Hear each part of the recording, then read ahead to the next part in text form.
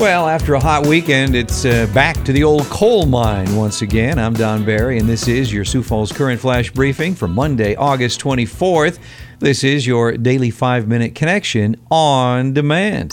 Today's program is being brought to you by Maximum Promotions.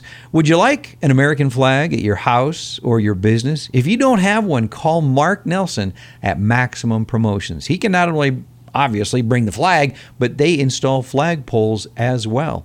Maximum Promotions on West Avenue under the huge American flag. Well, here is Buster Poindexter with our weather forecast. Feeling hot, hot, hot. Feeling hot, hot, hot. Oh my gosh, if you thought it was warm during the weekend, we have a high of 100 expected today and tomorrow, 98 on Wednesday. So, drink plenty of fluids and stay cool. Today's Flash Briefing flashback song hit number 4 in the U.S. and number 1 in Canada in 1972. No, this isn't Neil Diamond. This is a group, certainly a one-hit wonder. I doubt you'll get it. Here it is. Honey, I got the notion you're causing commotion in my soul. This is really a tough one, but I'll name the artist and title at the end of our Flash Briefing today. On our celebrity birthday list for August 24th, funny man Dave Chappelle is 46 today. Marlee Matlin is 55. Ann Archer, 73. Former baseball superstar Cal Ripken Jr. is 60. And NBA superstar Reggie Miller is 55 today. Well, looking back on this day in history for August 24th, in 1891 on this day, Thomas Edison patented the motion picture camera. There's an old saying that says pictures are truth and movies are truth 24 frames a second. Yeah, I think that was written before Photoshop. In 1981 on this day, Mark David Chapman was sentenced to 20 years to life for John Lennon's murder. Pete Rose was suspended from baseball on this day for life. That was for gambling. That was back in 1989. In 1995, Microsoft debuted Windows 95. That was a big deal back then. In 2005, after signing a one-day contract with the San Francisco 49ers, Jerry Rice officially retired from the NFL. In 2008, the American men's basketball team on this day, led by the likes of LeBron James, Chris Paul, and Kobe Bryant, won the gold medal at the Beijing Olympics with a relatively narrow win over Spain. It was 118-107.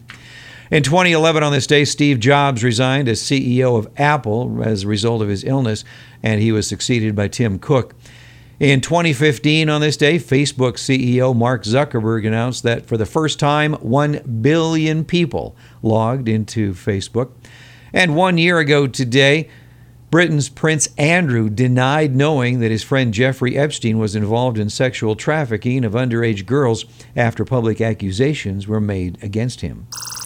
In the national headlines, White House Chief of Staff Mark Meadows blasted Democratic presidential nominee Joe Biden for giving a dark speech at last week's Democratic convention, but was even more critical of his political record.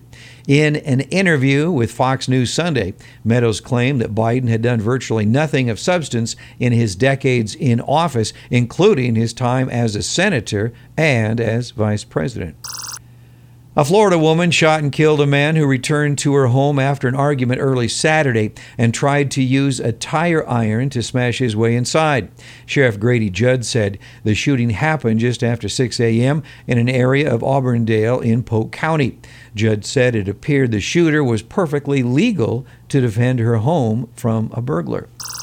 The Reverend Tim Christopher of the Berean Missionary Baptist Church in Minneapolis told Fox and Friends Weekend on Sunday, Minneapolis is dealing with a city council who have zero clue in what they're doing.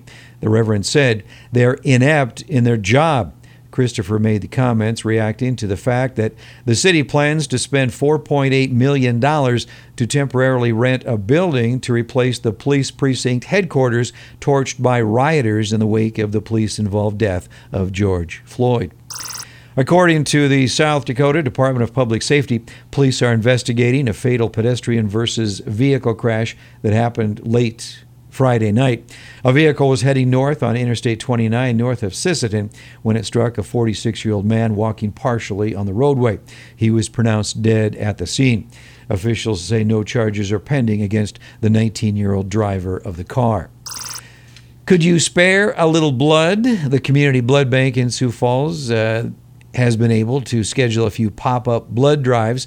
But if you cannot find those or participate in those, you can certainly call Avera or Sanford, and they will lead you into the right direction there.